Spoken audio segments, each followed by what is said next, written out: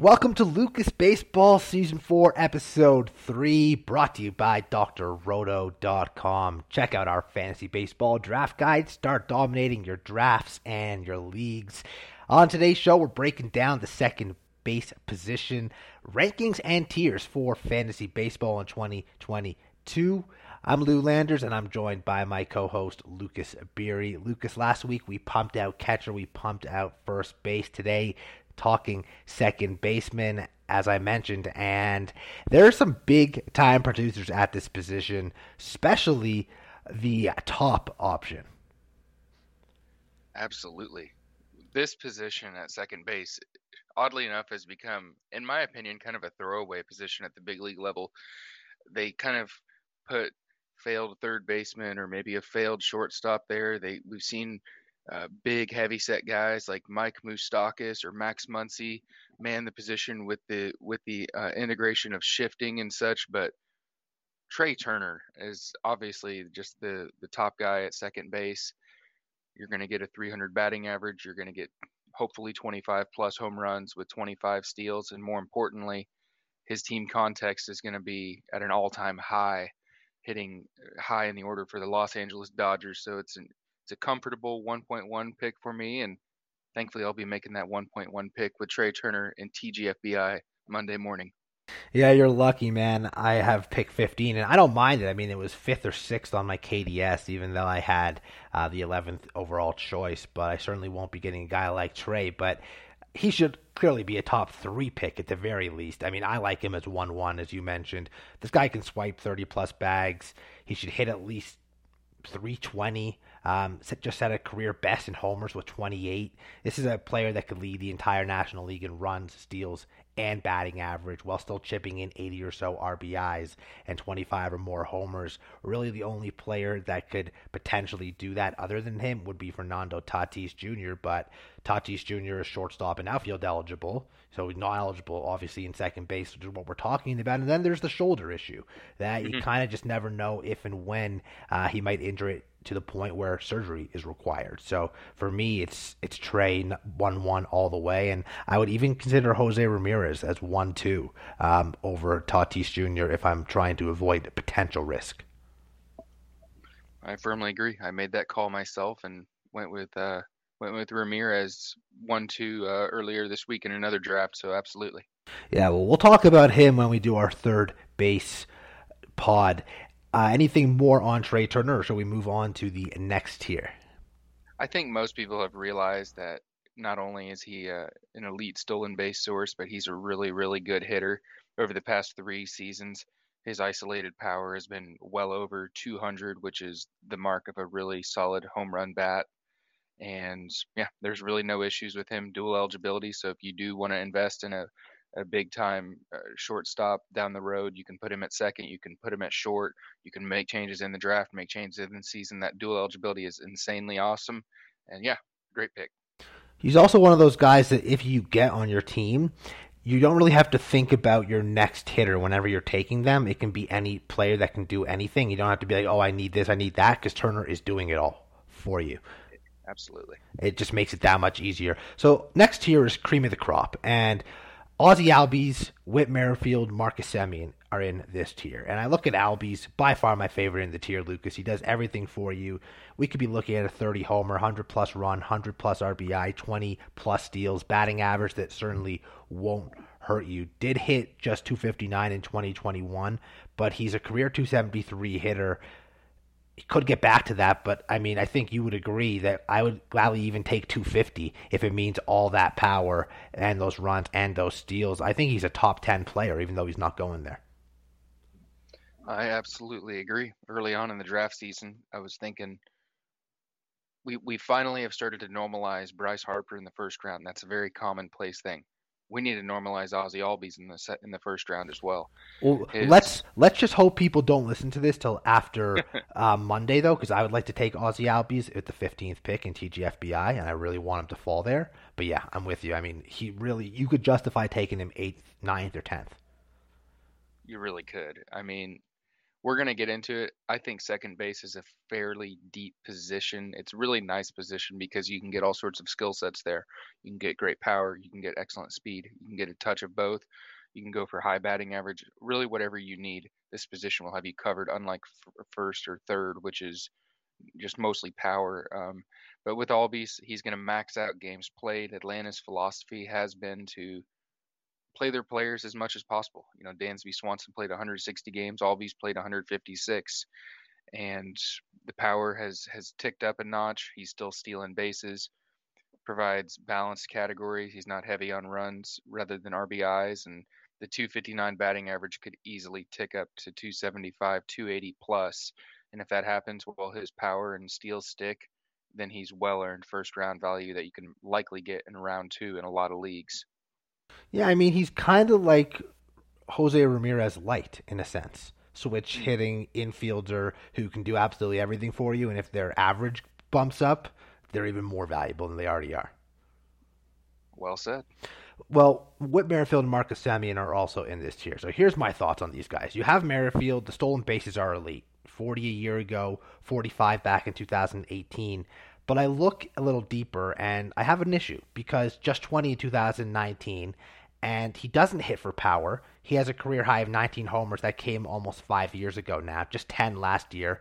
Batting average dropping every season since 2018.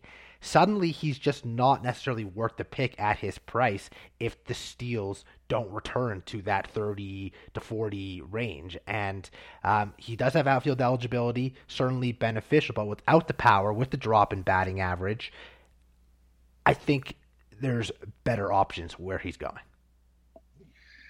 Interesting. Yeah, I'm on Whit Merrifield this year. It is petrifying, I will say, to see a guy hitting under 400 slugging percentage and take him in round two, round three. Certainly can't argue that point. It took him 720 plate appearances to just get 10 homers. That's insane. That is not much power. But that is not the name of his game. Last year, he attempted 44 steals and he was caught 4 times. He knows that once he gets on first base, he can turn it into a double because he's so successful on the base paths. Kansas City is obviously not a premium offense, so they're going to need him to run. He's 33. I know that's getting up there, but this is a very wise player who has good athleticism and excellent recognition of when to take off. And I think that he is going to provide you those 30 steals, and that's just tough to get, especially with dual eligibility. I am on him, even though I have concerns about the power. But doesn't it concern you that he went from 45 to 20 back up to 40? Like, it's a big discrepancy. The efficiency caused he got caught stealing 10 times out of his 30 attempts in 2019, and and then last year he was far more efficient, so I would think that has something to do with it. He's figured out a way to become more successful in the base paths, but that is a fair point. 40 is, you're not paying for 40 with this draft pick, or else you'd go higher, but if you're hoping for 32 plus, I If think you that get that's 20 to 25, let's say, which is still good, mhm, you're in trouble because he's not giving you the power that's and the fair. batting average is falling. That's my I'm concern. thinking I'm thinking 32 is kind of what I would be hoping for with him, over 30 at least. And if you get that, then sure, I'm with you Yeah. because you can find power and everything else in other He places. does also have Marcus, a really he does also have a really strong batting average. I know that it's come down a little bit, but in this every era, year, 270, every year. 280, that's pretty good though. Yeah, but I know it's above average, but it's continuously dropping. So he has to, I guess, avoid that trend of it continuing to drop. But Marcus Semien is a guy who I just it's really hard to say what I'm about to say because of how incredible he was a year ago for the Jays, but he was in a contract year.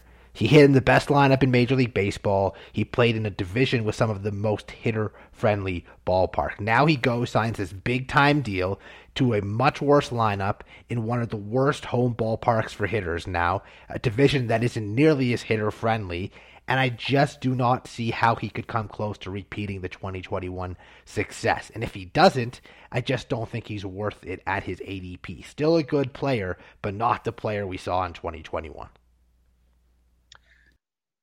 Absolutely. He He's only had 2 seasons in his entire career where he's been over 100 WRC plus. That's pretty insane for a guy that's been in the MVP conversation multiple times whenever he is on his high. I agree. I am not particularly interested in him at his ADP, but that is a common thought. So if he does fall to around pick 55 to 70 range, the thing is that similar to Whit Merrifield, Marcus Semien never misses games. Over 700 plate appearances commonly throughout his career. So I do think he is a fairly safe bet for 30 plus homers and 12 to 15 steals. Now that is quite a downfall of what he did in 2021. So you can't pay for what he did last year, but at a certain point, I can see some value for the dual eligible Semien.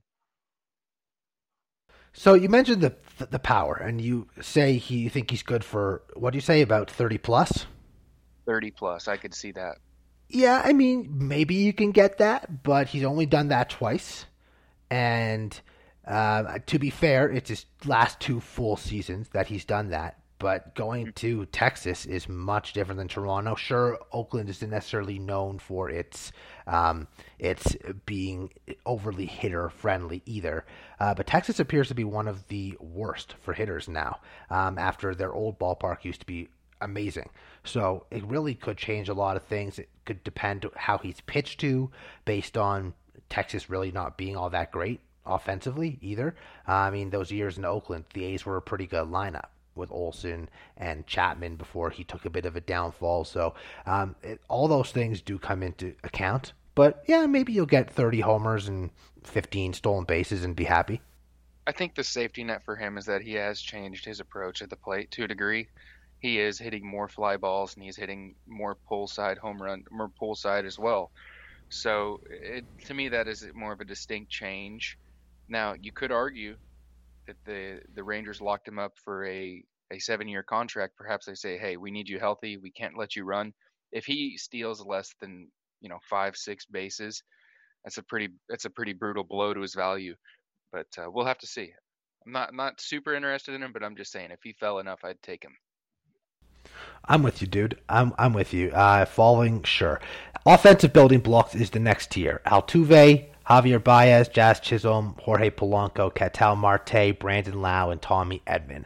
My favorite tier for second base eligible players. Every single guy is going to go at a reasonable price and can offer you help in multiple categories. My favorite of the bunch, though, Polanco, Marte, Lau, and Edman. Polanco offers power, runs, double-digit steals, 276 career hitter, also has shortstop eligibility, super important there. Marte doesn't offer much in the way of stolen bases, but he has stolen double digits twice in his career. He can bat over 300, 30 home run potential, hits in the middle of his lineup, and also has outfield eligibility, so you can move him around. Lau, not going to hit for average probably, but the power is real. He's going to score a ton of runs, might chip in 5 to 8 stolen bases, and kind of like Marte and Edman in this tier, who we'll get to in a second, he also has outfield eligibility. And then, as I mentioned, Edman, solid source of steals, runs, could play second, short, and the outfield. Versatility making him a big asset. Could score close to 100 runs as well. Still get you double-digit homers. There's a lot to like with those players specifically. Your thoughts on those guys, and then anyone I didn't touch on in the tier? Yes, this is kind of what I was saying, where if you're deficient in the power category, you can go ahead and refill that back up with a Brandon Lau. If you need a mix of everything, you can go ahead and plug in a Jorge Polanco who could hit a 270 batting average with 25 homers and double-digit steals. Doesn't sound awesome, but that'll play up in 15-team leagues as well as 12s. As far as Altuve, he has just become what he is at this point. He's a steady Eddie power bat that's going to hit in the middle of a premium lineup, and you don't have to worry about him. Javi Baez is a guy that I don't think you touched on much. Where are you at with him? I mean, I like what Detroit's doing as a team. So, as Torkelson and Riley Green kind of mature to the majors, he joins a pretty good ball club. Obviously, he has tremendous power. I think he's averaged over 30 home runs in his past full 3 seasons, but the on-base percentage leaves a lot to be desired. Batting average has fluctuated a lot throughout his career. I mean, he's fine. He's good. Yeah. He just isn't necessarily as good as some of the other guys, or offer as much in some of the other ways. The stolen bases might be something that can really help, but again, he just signed a big time contract himself. The steals, the running might go down a little bit, and that would be concerning for me because right now, if you can get the 30 homers and the 15 to 20 steals, you're feeling great. But if suddenly that becomes 30 homers and maybe 8 steals or 9 steals, as he continues to get older, I think he's 29 now, so certainly not in his mid 20s anymore. Then suddenly he could lose some value. But I mean, again, I said they're my favorite tier. They're all good. They're all going Yeah. to help you. That's no, that's an excellent breakdown on Baez. He's a player. Some people, Altuve is kind of easy to see. He's just a good hitter. Polanco's trending that way as well as Marte, but Baez is the one that can kind of give some people some grief. I've always liked him for the past 3, 4 years because he's got that premium athleticism. As a Cubs fan, I got to see it on display, making his poor approach okay because he was able to have such good bat speed and get to balls. But he's added two percentage points of strikeouts every single year from 2018 till now, going from 26 to 28 to 32 to last year 34% strikeout rates. I was able to overlook that with good athleticism, but that is going to catch him. That's getting pretty high. Certainly could. Do you have any thoughts on any of the other guys in this offensive building blocks tier? I think the last guy and for what it's worth, I do like Baez. I know I was a little negative here, but it is just to note that his strikeout rate's just going up ever so slightly every year. But with Jazz Chisholm, this is a guy that we had kind of discussed off the air. I can see potential 2020 here, and that's just tough to find. So, from a guy that was a highly regarded prospect, has shown flashes of really good hot streaks. I know he had a rough second half that you're going to allude to, but Jazz is a guy that I think I might like more than you. Yeah, you definitely do. I mean, I loved him last season, Hmm. but if you check out my write up in the drroto.com draft guide, then you'll see kind of my thoughts more on Jazz and why I'm a little hesitant, despite the potential for a 2020 season in 2022. Next best thing tier, we got DJ LeMahieu, Jonathan India, Chris Taylor, and Jake Cronenworth. Like all the players in this tier, my favorite of the bunch, though, India and Taylor. Taylor eligible at second, short, third, and outfield. Hits in a good Dodgers lineup. Is going to play every day. Can hit 20 homers. Swipe you 10 to 15 bags as well. India only second base eligible, but one of the best second base only eligible players in all of fantasy baseball. Hit to top the Reds lineup, could score 90 to 100 runs, can hit 20 plus homers, hits for average, could swipe double digit bags. So those are my two favorite, but can't say anything necessarily bad about LeMahieu and Cronenworth either, Lucas. Neither is going to chip in much speed. LeMahieu doesn't hit for much power. Cronenworth's power still a bit of a question mark, considering he more than doubled the career best in homers last season. We just don't know yet if he really is that power guy, but they both have great position eligibility, and we talked a lot about them in depth on our first base show, so there's not much else I'm going to add, but of course, nothing wrong with them. Taylor and India stand out to me, though. Yeah, no, I absolutely love Taylor. We both liked him for a while. He's People do have concerns about his playing time, and I do suppose that I can understand that since his roster's loaded, but they prioritize him. He's a 4 year, $60 million man. That's starter money, and he's going to be a starter. LeMahieu is a guy that's you're getting a 100 pick discount off what he did last year, and he played through a hernia. We don't know how much of the season for your Yankees he played through that hernia, but if you're looking at 90 to 100 plus runs with a 300 batting average, I'm hoping for 15 plus homers. Couldn't it's not a guarantee. He could hit another 10 to 12, but I think LeMahieu's a wonderful bounce back bet with his triple eligibility since he can cover you at third base, which is a tough position. But Well, that's pretty much all I've got. we were talking before recording. I was going through a draft and whole diamond. You were going through a draft you're in, and we were actually just talking about how important those guys with the dual position eligibility is, especially in those draft and holds, because you never know if your team's going to be absolutely destroyed and riddled by injuries. And being able to have guys that you can play in multiple places also sometimes allows you to maybe take some more pitchers. Because you know you're covered at all the positions with two or three players versus having to draft one backup for each spot, if that makes sense. Absolutely. And to touch up on Cronenworth, he does have the triple eligibility, but I think that him having first base instead of third base like LeMahieu is a huge downgrade, relatively speaking. I know it's nice to have triple eligibility, but that's a big. It's not as good as LeMahieu's. He's a decent player. I think he's gonna hopefully hit at the top of the lineup and just be boringly good, but I think you can get similar production from Jean Segura and Colton Wong much later with Cronenworth. Yeah, well, we'll get to those guys in probably under a minute now. They're in the next tier. Also, I think Cronenworth, we might have seen his best season in certain categories already, whereas LeMahieu coming off a down year, we've seen how good LeMahieu can be. I mean, he has the potential to be top five in the AL MVP voting. I would bet you probably $500 that Cronenworth doesn't come close to even the top 10 in MVP voting in the NL. So there's a big difference in caliber of player if they both do their best. Absolutely. With India, I want to touch up on him kind of before we jump to the next tier. It is an interesting price with India. He's going around pick 85 to maybe 110 typically, and I don't know what to expect with him. I could see his power coming back down a little bit. I could see the 12 steals kind of drying up a little bit, but I also wouldn't be surprised if he jumped up to 25 home runs. So I just don't really know what to make of him, and it's such an expensive price. I just haven't been willing to jump at it. I mean, I love his ballpark. There's no Yeah, doubt how good his ballpark is. I don't see the power going down. I'm not sure it's going to rise. The stolen bases, I mean, he was stealing bases in his little bit of minor league action.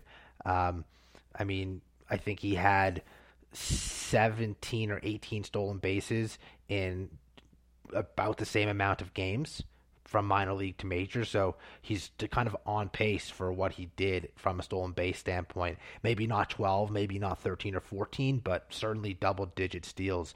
I think you could certainly see from him. His on base skills are so elite for such a young player too, hitting atop that order. I'm really not all that concerned, to be honest. no, that's fair. I just, it's one of those things, and his power likely won't necessarily go down. It was just something that I thought of, and I know there's much cheaper options. I can get almost 100 picks after that I really like. Not as good as India, but guys that I can get much cheaper that I still enjoy. And shout out to his on base percentage ability. One of our friends, Can Do, he picked India in the top 40 overall in an OBP league. I hope that works out for him. I definitely think it could. I don't think it's a reach at all. I'm sure some people might.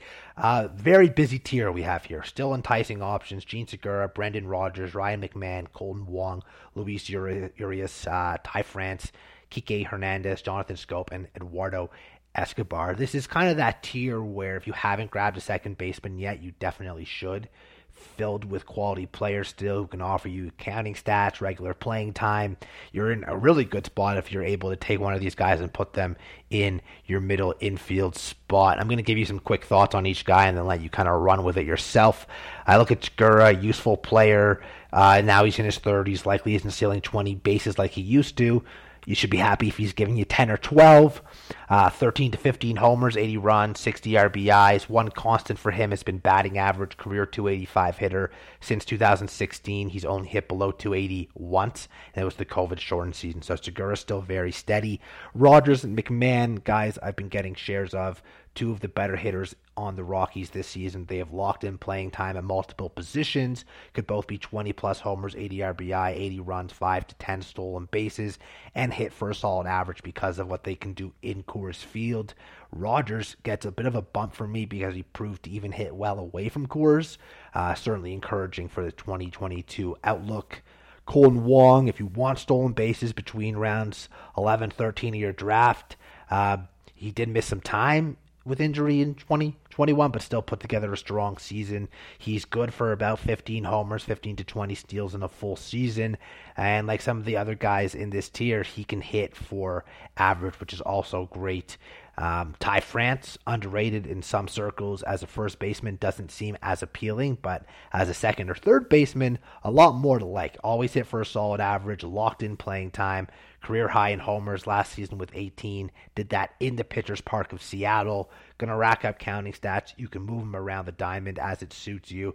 And I know I've been going on for a while now, Lucas. Hopefully you remember some of my points, but there's Scope and there's Escobar. They're both intriguing. Regular at bats, 20 plus homers, nice source of runs plus RBIs. Scope and Escobar can also hit 270, which is a nice bonus. Probably not going to hit for maybe, the 30 home run type of thing. It's possible from them. And then there's a guy like Kike Hernandez who can do everything Scope and Escobar can do, but he won't hit for average, even though he does project to hit atop the Red Sox lineup, which could be 90, 95, 100 runs. Yeah, I think you've encapsulated that pretty well. I'll just kind of clearly I put a little bit of thought into it, right? Oh yeah, those are some good notes. This, in my opinion, is where you really need to get your middle infield. After this, it is sketchy. I mean, it's just there's much more question marks after these players. These guys have regular roles on their teams. They have some standout potential skills with batting average from Ty France or stolen bases from Colton Wong or Jean Segura. Like I said, this is where you're going to be able to figure out what you're deficient in. And you add one of these guys as long as you know what you're getting, whether it's the steals from Segura and Wong, the streaming potential, of course, from Rogers or McMahon, which is very powerful. Once we start up our DFS, we'll see just how much people want to have cores, even though the lineup is weak. And then last but not least, I want to provide my two favorites from this tier as well as my two least favorites. I'll start negative first. Eduardo Escobar is a good player. He has provided a boatload of RBIs and home runs over the past 2-3 years. I just don't know what the Mets are going to do with his playing time, and that does concern me. If they trade some of the flotsam, such as Jeff McNeil and Dom Smith, I'd be more appealed. He's more appealing, but out on Escobar at the moment until I see changes. And then Ty France, he just doesn't have enough power for me to be interested inside the top 150. That's kind of where his price has been. And then the guys that I love are Jean Segura and Colton Wong for the steals. And then Enrique Hernandez, again, going back to the DFS point, hitting leadoff for the Red Sox. That has pretty loud potential, in my opinion. I mean, in Fenway, with that Green Monster right-handed hitter, I think it really helped him. Last year also getting all the at-bats and the playing time he did, certainly very big difference there. Over to the next tier, a smidge of upside. We have Gavin Lux, Abraham Toro, Max Muncy, and Josh Rojas. Get us started. Absolutely. With this tier, there will be two big names that people are going to look at, two Dodgers. First is Max Muncy. It's a personal decision that I and many other drafters have made that we're not going to take him inside the top 300, if not even later. I think there is a very potential possibility that he just misses either 4 or 5 months or the whole year. I mean, he has a torn UCL and he had a dislocated elbow, and he admitted that his recovery is going slow. We are left in the dark on this one, but it's just a risk I'm not willing to take, despite the fact that Muncy is one of the best hitters in the National League. With Lux, he is going to have a make or break season at this point. He hasn't necessarily been unleashed with an everyday role since his roster with the Dodgers is so loaded, but they're clearing out a pathway for him, letting Seager go. I haven't seen enough intangible talent in terms of the stats to be appealed by him, but I suppose that based on the prospect pedigree, he could provide some value. I know that I like Lux more than you do. Came on towards the end of last season. He began to get those regular at-bats, and as you mentioned, Seager's gone. There's also the injury of Max Muncy. The DH added to the NL, there's a lot of opportunities for him to get consistent playing time. And sure, could be a bust. He could also end up being a really good value at the Yeah. position, especially based on where he's going. Briefly with Muncy, because he does kind of affect Lux's playing time. I'm out on him as well. I worry that he might not even play at all if he ends up needing surgery. So not so feeling so strongly about him. Toro put together a really nice underrated 60 games following his trade from Houston to Seattle. Hit for a career best batting average and on base percentage during that stretch. Added 28 runs, 5 homers, 26 RBIs. If you look at that across a full season on an up and coming Seattle team, Toro should provide some steadiness across 5 categories, even chipping in 5 to 8 steals. Then, of course, Rojas. I like the eligibility. Second, third, shortstop, outfield, especially useful in the draft and holds like we were talking about just a bit ago because of the eligibility. But in any other format, could still be useful. Double-digit stolen bases, double-digit homers. I expect him to see a career high in plate appearances. And even though he's on a bad team, could compile 120 to 130 RBIs plus runs. I don't think there's a lot of upside, but I do think there's some steadiness there because of the playing time. And he has a strong possibility to add third base based on roster resource on Fangraphs, which I know is not the end all be all, but it is a great utility. It's a great tool. He is penciled in as third base, and he barely missed the third base eligibility. He only had 14 games. So with Rojas, I wanted to like him. I thought that there was a possibility he could be like a discount version of Chris Taylor heading into this offseason, but after reviewing him more, his power leaves a lot to be desired for, 4.8% barrel rate. But if you're just picking him up as a bench option to plug in when you have a guy that gets hurt, he's going to probably provide 10 plus homers, 10 plus steals, if not maybe a little bit more. Okay. I mean, works for me. Leftovers is the last tier. Andres Jimenez, Nicky Lopez, Cesar Hernandez, Ha-Seong Kim, Nick Madrigal, Ramon Urias, Jeff McNeil. And I'm pretty sure I just nailed that pronunciation of Ha-Seong Kim. I think so too. With this tier, it's pretty grody. Jimenez and Lopez profile similarly, and maybe even Madrigal to an extent. Potential batting average with steals, but very limited power. Jimenez, I think, has the highest upside if he can get things squared away, but he also has a lower floor since the other guys have better hit tools. Don't really like them though because they're just gonna kill your power. With Cesar Hernandez and Ramon Urias, those are my two favorites. They're very boring, but in my draft and hold setups that I've been doing, I'm just looking for a guy that's going to be able to be trustworthy enough to plug in, hopefully at 15 plus homers, 260 batting average, and not lose their job. Cesar Hernandez, I think, can certainly do that. And based on the limited options in Baltimore, I think Ramon Urias will not necessarily get supplanted as a starter, the older brother of Luis Urias. That's fair. If possible, I'm probably avoiding these players Yep. with the exception of Jimenez, Lopez, and maybe McNeil. McNeil, I just worry about the playing time and the lack of power. But I think he could provide you some other value. Depends if he gets those at bats. Jimenez and Lopez stand out though. They lack pop, but they offer a chance at 20 or more steals. They're basically being taken as last resort middle infielders or even bench bats, depending on how deep the league is. I hate to roster guys that might max out at 5 to 7 homers, but a stolen bases is something that you're lacking towards the end of a draft. Consider grabbing one of these two guys to help make up for it.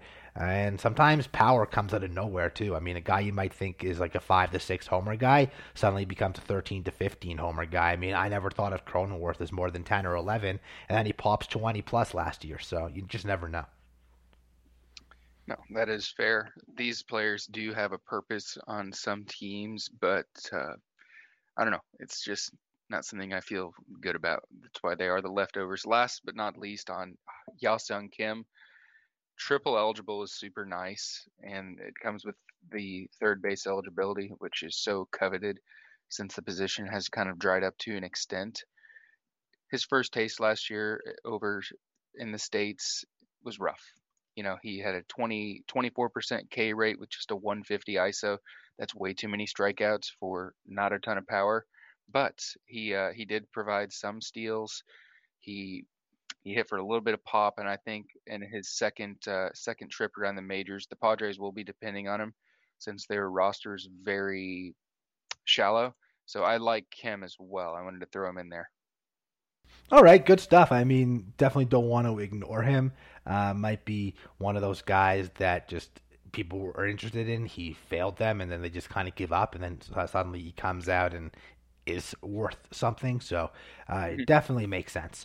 I'm with you Doesn't have there. to do he doesn't have to do a whole lot to make value, and the triple eligibility is nice. That's all I got. Yeah, I mean that's a beautiful part of this leftovers tier is they're basically free, and Yep. if something happens to them or they just aren't good, they're an easy cut, and it's never bad to have easy cuts when you're like going into the season when you come out of your draft. Absolutely. Any final thoughts here on the second base position? A player you might have another note on, a player you might want to revisit because we did go through so many guys. Yes, I just want to reiterate kind of my thinking here on the second base position. I think it's a loaded position personally. I think that guys like Jean Segura, Colton Wong, or even if you dip all the way down to, I mean, even an Enrique Hernandez, that's probably my last guy that I would be okay with as a starter. But I think this is a position you can wait on to get a good value, or you can use it to your benefit to add some steals if you need it. If you need some batting average, a Jean Segura will help there. But I think it's just a loaded position where you have so many choices. It's just a really good kind of problem to have, I guess.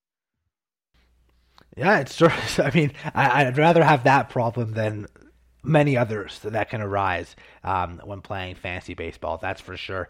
This has been the Lucas Baseball Podcast, Second Base Rankings Edition, brought to you by DrRoto.com. Check out our fantasy draft guide. You will not be disappointed, folks. I'm Lou Landers with co-host Lucas Bury. Thanks for tuning in to Lucas Baseball. We'll catch you next time.